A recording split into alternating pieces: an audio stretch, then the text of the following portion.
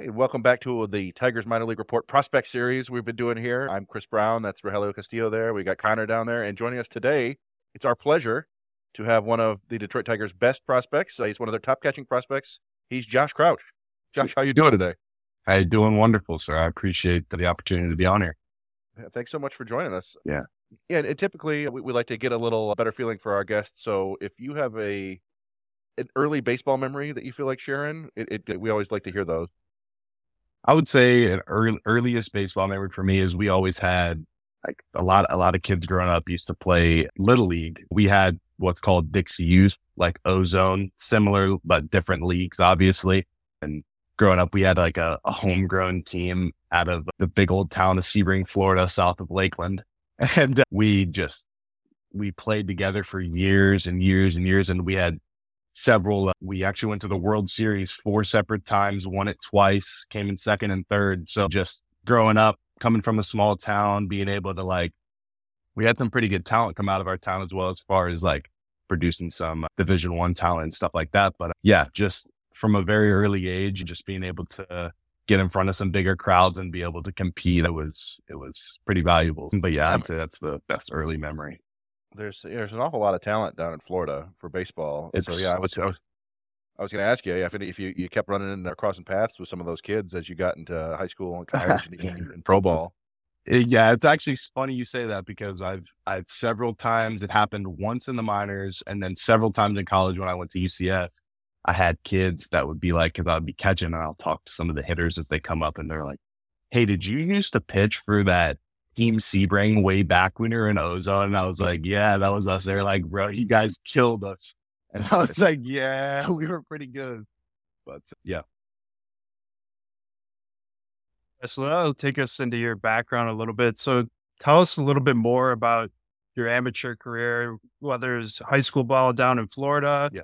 You also committed to FIU, but then you ended up going to SCF, but then you also transferred to UCF. So run us through that.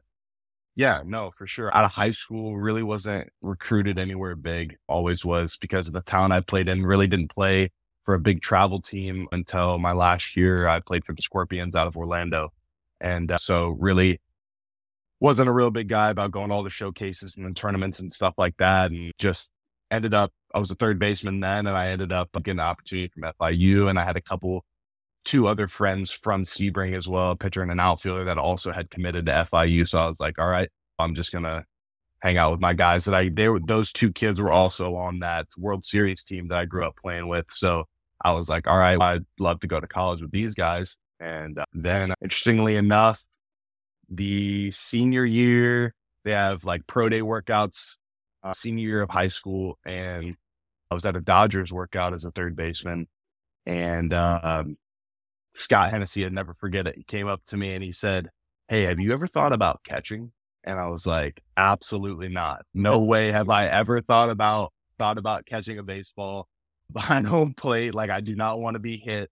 And just because, like, one of my really close friends on that team as well, like, I just saw him grind out travel ball weekends, catch 4 games in a day. And I'm like, I do not want that life. Like, just being exhausted, always down in a squat. And he was like, we got some gear here for you, and we want you to do some pop times and some drills and stuff like that. And I ended up going out and doing it and doing really well. And then that basically kickstarted me to decommitting from FIU because I knew FIU had some upperclassmen catchers and really had no idea how to catch. So I didn't think I would want to just jump right into D1 baseball, not knowing how to do anything. And I ended up going over to Manatee for a workout. Got recommended to go there by one of my close friends. It's like, hey, you should contact Coach Hill, see if he has any openings for you.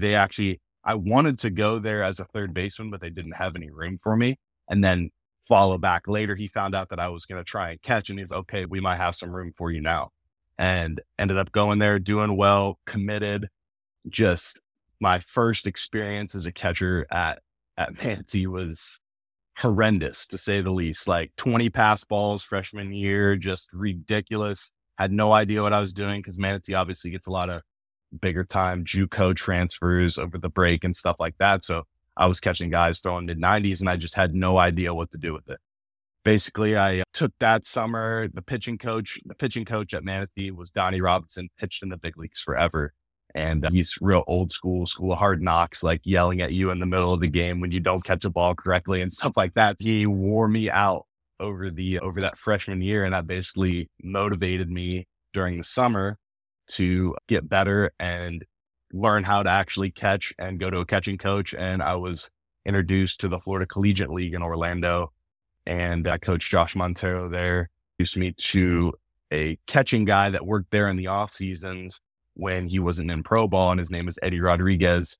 Last year, he was the big league catching coach for the Marlins, and now I believe he is the minor league field coordinator for the Mets. So he was out of the Orlando area, worked with him 2-3 times a week. He gave me a good baseline for receiving and stuff like that, and just how to be a catcher. And I'd always had decent hands from playing the infield, but never really knew how to relate it to catching, and blocking was the hardest part, obviously, like trying to commit to, I'm going to block this ball. It doesn't matter how bad it hurts. So that was what I learned over that summer. And then going back into my sophomore year, got a lot better. Obviously I had to still improve on some things. And then, that led me into committing to UCF, and got a lot better there over COVID years when I really took the big jump. Was splitting time my first year, 2020 at UCF, and then COVID hit and I went back. I was going to go to the Cape and ended up going back to the Florida Collegiate League that summer again, and worked out with him a little bit more and just really honed in my game and got bigger and got stronger and knew my body some more and knew what I could handle. And then I ended up having a really successful year, putting everything together with the bat at UCF my COVID junior year. And that's basically the entryway to where I'm at now. So it's interesting, by the way, guys. Fun fact: Scott Hennessy, who scouted him, took over for Ryan Garko at Double-A, Tulsa. Yes, Tulsa. So, yeah, so I thought that was really interesting how that all plays together, and I'm sure they exchanged notes when it came to perhaps even draft day. And talks through that process. And were you at home waiting, or just how'd that whole day go for you? No, I mean, it was draft day in general. But like I said, obviously I age wasn't on my side with COVID year being my junior year and then having to come back again for that next year. But during that 2020 summer, I met a lot of my better friends now. Dylan Cruz, who's a big prospect in the upcoming draft this year for LSU. Actually met him that summer through Josh Montero, who was the coach of that summer team, and ended up living at his house. And got to know his family real well. They've done a lot for me, and got to know him pretty well, and ended up having my little draft party there at his house with just some family and some close friends and some coaches and stuff like that were in the area.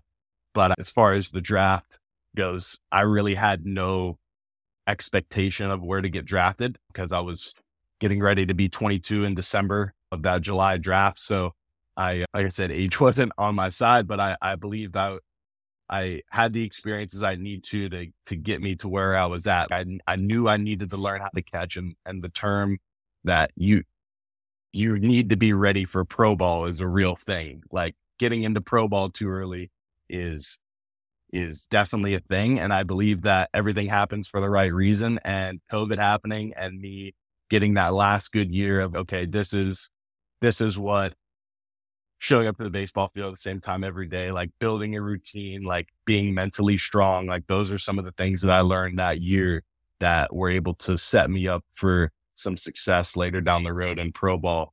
But the draft process was wrecking. Like I was getting calls in the morning, like, hey, you're going to go here. Then, oh no, you're not going to go here. You're going to go in this round. You got a call from this guy, but they wanted this much money and we're not taking that. So I'm just like, call me when we get an actual offer that we're going to take. That's because I was on the phone with my agent constantly.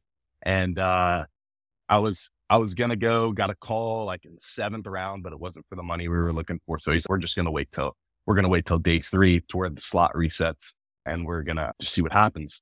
And then I got a call in the morning, and I was actually told I was going to be taken by another team. And then I heard my name on the TV, and I was like, or on the computer on MLB.com. And I was like, oh, wow, that's weird. And then RJ Burgess, the area scout for Central Florida, called me and is like, hey, you're a Detroit Tiger. And I was like, wow. So Detroit was up there in the top 3 teams that I had definitely, every guy is like a top 3 team that they would want to be with. And Detroit was like in my top 3 for sure. It's close to home, hour away from Sebring spring training site where I'm from. So I was like, that would be super convenient. The parents could come watch a lot of games and stuff like that. So ended up working out. That's yeah, that's why, man. Every draft story we hear is I guess, except for the people who might go first overall, it always sounds like kids get like they're getting 4 different phone calls, and somebody said, "Hey, we're going to take you," and then they don't take you, and they never call you back, and it's what the hell happened? Yes, absolutely. It's interesting you mentioned spring training because that was, I think it was spring training of this year was the first time I think I had seen you play, and it was one of the games was on TV, and it must have been like the 7th or 8th inning, and I'm like, oh, Josh Crouch is in. This is interesting. I remember them drafting him, and it was against the Yankees, I think, and the pitcher in there, I don't think he was a great prospect or anything like that, but he threw what I would describe as a 40 grade breaking ball. I don't know. It wasn't a great breaking ball, but you stayed back on it and drove it to right field for a double. And I just remember thinking, that's interesting. And I clipped it and I put it online, and I was like, oh, he even texted me when it happened to you. I was like, something about it impressed me. And then we didn't see you for about 2 months, I think, because they started you out in Lakeland. But you're only there for a week. What was that about? Were you surprised you were sent to Lakeland again, or did they go, hey, wait, this is wrong, off to West Michigan? No, absolutely. And just a quick little snippet of that story. Like that is that moment of me getting that hit. Like the hit was really cool, but the coolest part for me is I actually pinch hit for Miggy. Yeah. So I was like, he was getting ready to pack up his stuff and go to the clubhouse, and he was like, hey, good luck, bro, and tapped me on the butt and left. And I got a hit on that first pitch, and I was like, wow, that's pretty cool. Pinch hit for Miggy, got a knock in a big league game. So that was a good memory. But yeah, no, starting out in Lakeland, that, like I said, I'm bought in on the term everything happens for a reason. So I think me being in Lakeland and me getting a kickstart on the season and going down there, getting my feet wet, getting good with the bat, just catching some velo again and extensions of spring training, like building some confidence, I would say, is what jump started me into getting to West Michigan. Andrew Graham down there, one of my favorite coaches, big help to me in just what being a catcher every day looks like. Obviously, he has experiences of his own that he shared with me all the time, and I'm grateful for the things that he helped me with. And by the time I got up to West Michigan, I felt definitely prepared for that level, and the rest is history. Yeah, and we got a fair amount of games this year, and we were actually in Lansing, I think, when you hit your first home run of the season. Yeah. And I remember we were paying attention, but I was like, whoa, look at that. That's pretty sweet. And so that's so much of what you hear about catchers is the defense and controlling the game and working with the pitchers and stuff. But your bat stood out to me first. Yeah. I was like, this kid really works the count. He's got a good idea of the strike zone. He doesn't expand much, and he hits for some interesting pop. So I don't know if there's a question in there, but I'm just kind of curious about, did you always feel like your bat was ahead of your defense? Absolutely not. Like that was the thing that when I was at UCF, the defense for them had always trumped the offense, because the start of the 2020 season, I was doing well defensively, but I didn't necessarily get off to a hot start that 2020 season, and never obviously had the time to finish the season to see where I would have ended. But that 22 or that next summer put in a lot of work offensively, and just was like, I know where I need to be with catching. I know the drills that are going to get me in the position that I'm in and that I've been in for the past year or so, but I really got to figure out. And for me, like I've been a no stride guy until this point. It was more of developing an approach, like what pitches am I hunting and what counts, like how are they attacking me? What does he have? How am I going to use that to my advantage? And I feel like that is what helped me. As also the mind of a catcher, like I'm constantly thinking, what would I throw in this count? And then think the opposite way. Like just trying to think of in the mind of a pitcher, like if I was catching, what would I throw myself? And then think of something different, knowing that I can always react to what I would call. But yeah, it was interesting, and still got a lot of work to do with the bat, obviously. But up until that point, I was pretty satisfied with where I was at. And the catching position is just so unique compared to the other positions. Like, there's so much more preparation involved. And obviously nowadays it seems like the development curve is a little bit slower for catchers because they really want both sides of the ball to be strong when they get to pro ball. So take us through what's like your daily preparation for catching and hitting for a day, like a game or a practice? Like, what do you do each day to get you Yeah. ready for the game? So in the middle of the season, I'll just take you through what I did in West Michigan, because when it got to the point when I was catching 4 or 5 games a week, I got in a pretty good routine of everything, just day in and day out. I would show up to the field every day at noon, and the first thing I would do is get the lineup of the other team and go straight into the pitching coach's office. And for me, it was Dino last year, and we would talk about, hey, because the last night, usually it's on a Monday, that's our off day. I would look like, here's the lineup. This is the report that they sent us. I would look at what they perceived as, this is the hitter's weakness. This is the hitter's strength. This is who's starting this day. This is his weakness. This is his strength. And then I'd get on True Media, which is basically our analytic outlet for videos and stuff like that, and find out like, hey, let me dive into some video here and see, what does this guy's swing look like? How's it going to play against our arms? And I would talk about what I had seen with Dino, because he had also done the same work. And we would basically combine our ideas and come up with a scouting report. And then as the pitcher showed up, I would also go talk with him and see what he wanted to do. And we would both kind of think on it. I would handwrite it down off what I saw off a video and what Dino says and stuff like that. They created like a little template for me that I would fill out every day. And then just on the catching side, like I would have that meeting with the pitcher. And then as it got closer and closer to game time, the pitcher, if coordinators were in town, Brian Pena, the manager, Nick Bredesen, he was my catching. He helped me with a lot of catching. He was our development coach last year. We would all talk. Nick and I would previously go over some catching analytics stuff. Like here, this is because last year we did some tinkering with some setups and some different stances for me, and as far as what they thought might be more beneficial and stuff like that. And we talk about, okay, you got Brant Herter throwing a night, he throws a sinker, like this is maybe the setup you want to use, stuff like that. And then we would all go into this meeting together in Pena's office. And between what I wrote down on my paper and what Dino wrote down and what the pitcher wrote down, we'd basically have a big 3-way conversation about, hey, this is what we need to do tonight.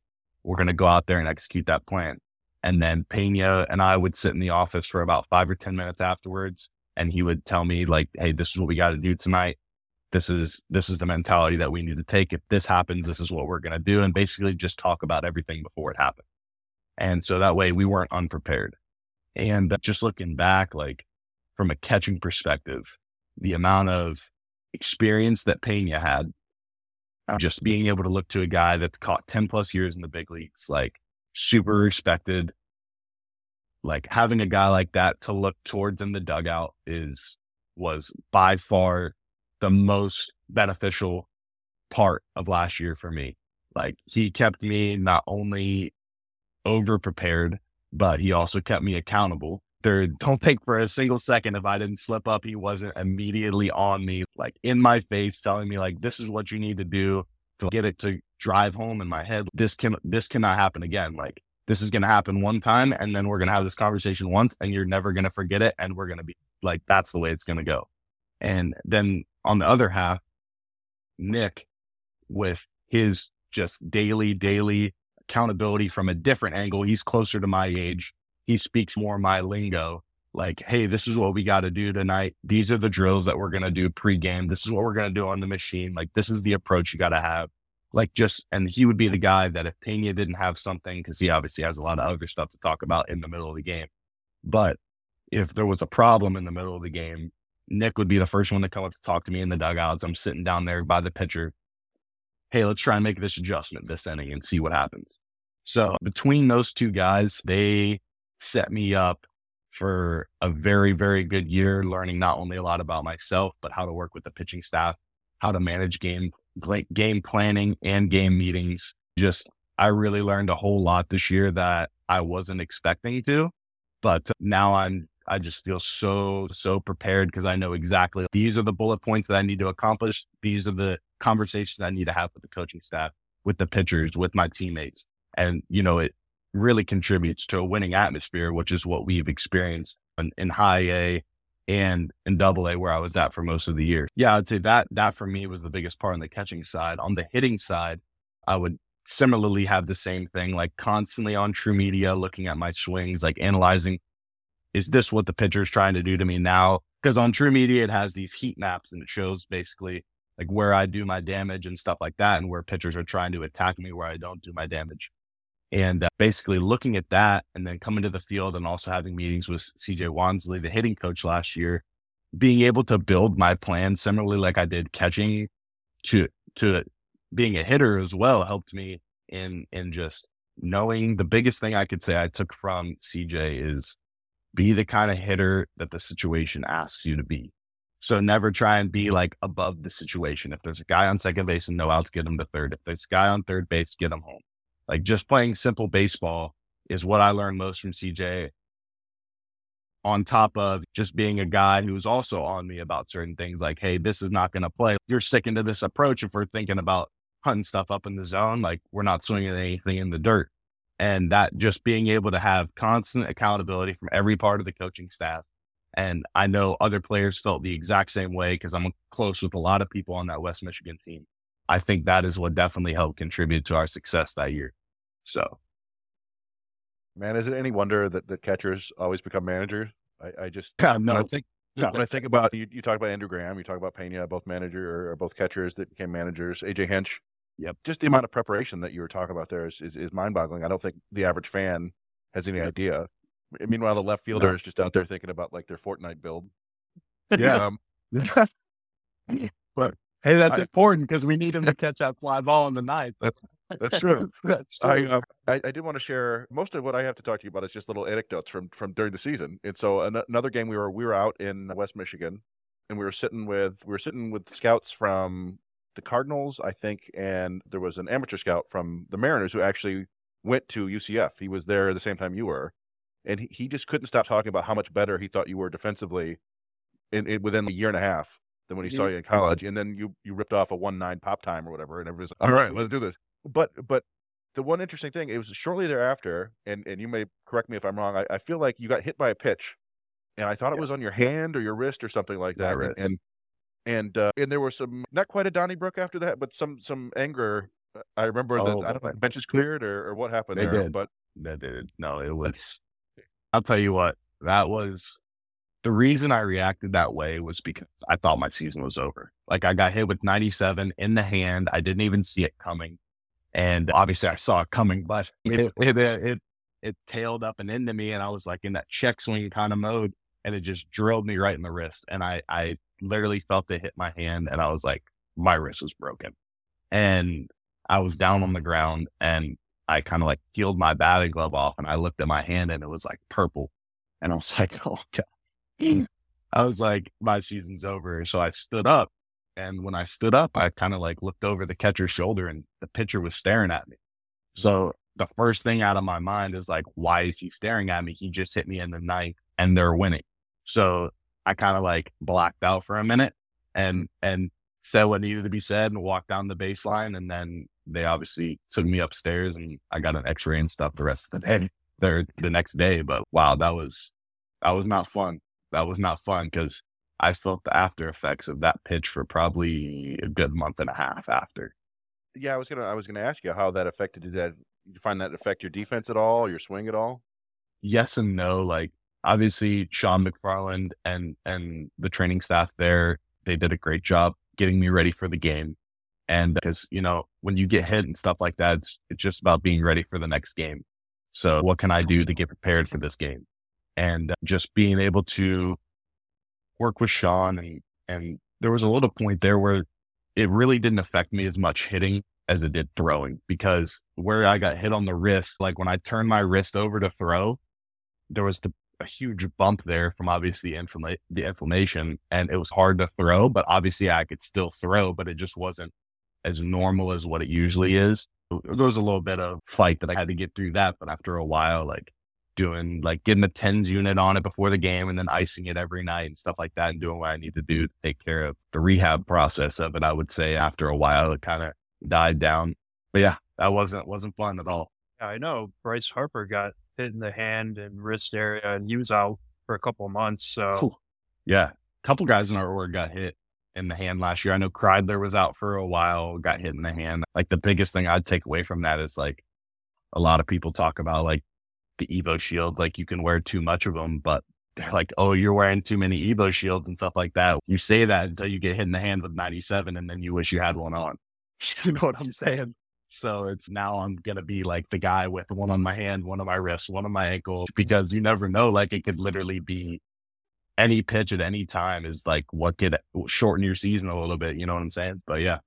Especially when you're turning your hand with the wrist like that. And if you take away that snap because your wrist is banged up, it's gonna make for a bad day. Yeah. As far as I was looking, how's your off season looking like in terms of when pitchers and catchers report your in 14 days? Shit, that's pretty awesome. Right around the corner. Yeah. Well, how's your off season preparation? Are you doing anything differently than you did previously? I'm in Lakeland now. I've been in Lakeland for about 2 weeks now. I've been lifting and doing stuff here. We had a catching camp 2 weeks ago. Catching coordinator, all the catchers, and then there was some pitchers here as well. And it was like a pitch design camp / catching camp. And we were here for 5 days. And then basically after we did that catching camp, I just continued to stay here the rest of the way. So I'm here Monday through Friday, lifting, doing defense, doing hitting, stuff like that. And then on the weekends, I'll go home to see my family. So, cause it's only an hour and a half drive away. So yeah, as far as the preparation, I would say it's very similar, just in a different location. Last year, I was very much more based out of Orlando, just over at UCF doing stuff there, which I was there a little bit early in the off season. But after the new year, I decided I got tired of driving and sitting in traffic in Orlando. So I was like, I think I'm just going to come back home and come to Lakeland and get in a more convenient situation, like being really close to the complex and stuff like that. And obviously getting in the routine of waking up every morning at 6:30 and stuff like that, and being to the field and getting a lift in and doing my catching work and doing the hitting routine and stuff like that. It's been a good process. And I feel like in 2 weeks, I'm going to be more than ready to get it going. So. I was curious, this is somewhat of an additional question, but who's like your favorite guy to catch? Who do you feel like when you just throw down a signal, they're not shaking it no matter what? Yeah. I would say from two different aspects. Like I have two different guys in mind. The guy to catch in game for me has been this past year, because I caught him more or less 90% of his starts, is Dylan Smith. Him and I we're pretty close, and great personality. Him and I have a lot of good talks between us, and I feel like just the conversations that we have off the field and kind of the friendship that we've built throughout the time since we got here in 2021.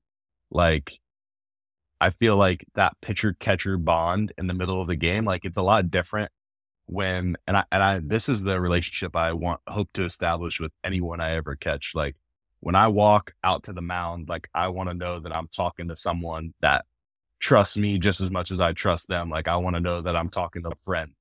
I want to know that like it's not just a teammate that I talk to once a week. That's why it's important for me to like try and build and this is something I'm going to be a lot better at and continue to get better at. Last year, I believe it's really important building a relationship with the pitching staff. Like every person on that staff matters. And I feel like just as catchers in general, the addition of having a good relationship with the pitching staff only helps to better in-game performance, because when something goes sideways in the middle of the game, and we all know that it will at some point, I can walk out to the mound and he knows that the person that's talking with him not only is prepared, but he also trusts, because we hang out with each other during the week.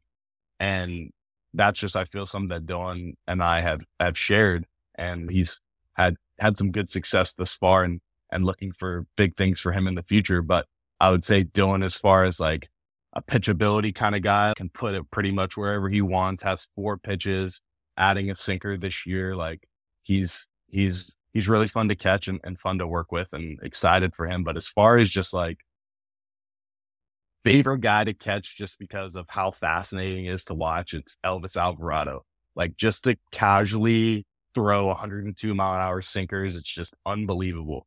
Like it's just a guaranteed broken bats every inning.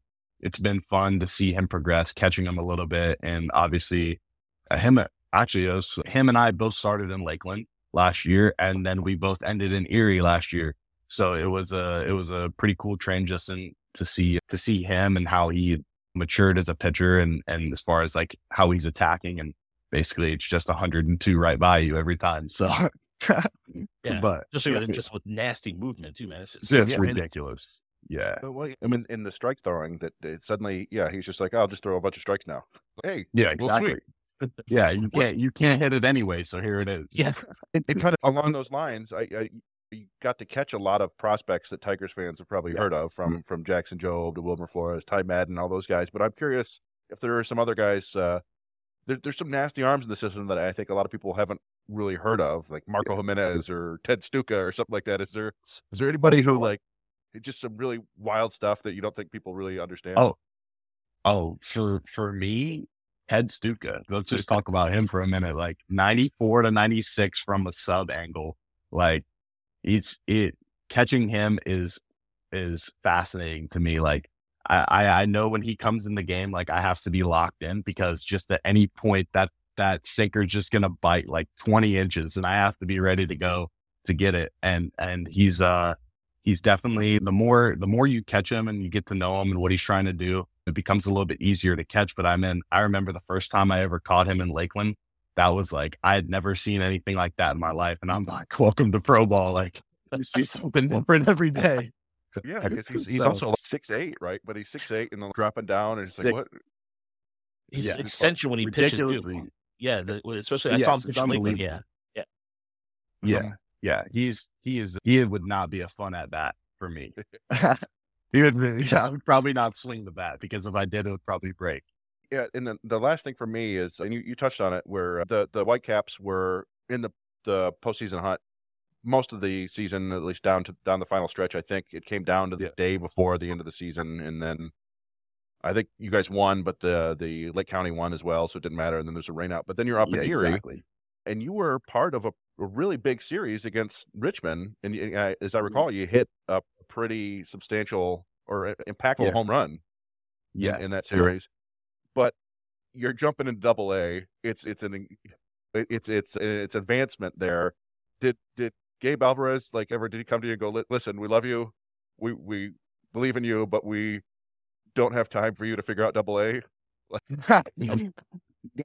No, the mentality that I took when I went up there is, obviously I was like super blessed to be in that position. Like, I wasn't expecting to get that call. Like, I was really just trying to be where my feet were in West Michigan, and let's get them to the playoffs. And then obviously when that was unable to happen, because Lake County won, Pena said that they were calling me up there, and going there, I obviously knew that the staff that we were facing that next week in Richmond was from the coaching staff had said, a lot of the players had said, like, between Kyle Harrison and some of the other guys that they had there, like, they're some of the best pitchers in Double-A. So I knew, like, the experience that I was going to have there was going to be beneficial for me either way, because, to be honest with you, I would rather go up to Double-A, no matter the playing time that I got, like, just to have the experience of not only the playoffs, one, but two, just to see what the best pitching in Double-A looks like for me. I would much rather go up and see that kind of pitching than see a lower tiered team, you know what I'm saying? And see something similar to what I've seen in High A versus like real high quality big league stuff, which is what you see in Harrison and some of the other guys that they had. So I think it is a real positive in both directions, as being in like a high intensity, like, game situation, like a lot riding on the games and stuff like that. But also from a developmental standpoint, like, I got it shoved against me. I'm not going to lie a little bit. Like, I had some success, hit some balls hard, obviously hit that home run, but like, I knew from facing that team, like, there were some adjustments that I need to go into the offseason to make, because obviously in Double-A, it's the next level, and it's a very, guys at that level know how to exploit your weaknesses. And I feel like that's what exactly was happening to me a little bit. Like, I was not getting called up that next week. I was not staying sound to my approach that I had in High A, and I was expanding my zone a little bit, and they were taking advantage of that, obviously. But like I said, the preparation that I had all year. And then the learning experience to end the season in AA took me into this off season and knowing exactly what I needed to work on and how I'm going to get better at it and what I've trained all off season on. So obviously going into this next spring training, I'm going to feel a lot more prepared because I have experienced that situation and I'm thankful for that. Yeah. Was that the series where Naporti angered half of Richmond? Yeah. Yeah. That's also another thing. I saw him a couple weeks ago and that was also another one of those situations. You see something new in baseball every day. And I had never seen that in my life. Guy hits a bomb, just absolutely stares it down, and then sprints full speed around the bases. That's awesome. Everyone was just like, it was the most surreal experience for me because it's like everyone is like in awe that the fact that he just hit that ball 450 feet, but then the next second you looked around the bases to see him just sprinting as fast as he can. So it's 1 minute you're like looking at the ball and the next minute you're dying laughing because you just cannot believe what happened. But it's gonna be funny too because you have Diego Racones who's on Richmond now, part of the Tigers now, so it's gonna be a interesting conversation once you guys run into each other. Yes, no doubt. Josh, thank you again for taking the time to talk to us. Really appreciate it, and we look forward to seeing you out. Hopefully at the start of the season in Erie, and again, your progression through the minors was impressive and something that last year when we saw you play at Lansing, and Lansing's that strange band, like it's a bandbox. I don't know what it is about Lansing. Every time we go over, there's just a ton of offense. And again, it was really fun to watch you progress through the system and look forward to seeing you out there in the field. Hey, I really appreciate that. Thank you. Let me see here.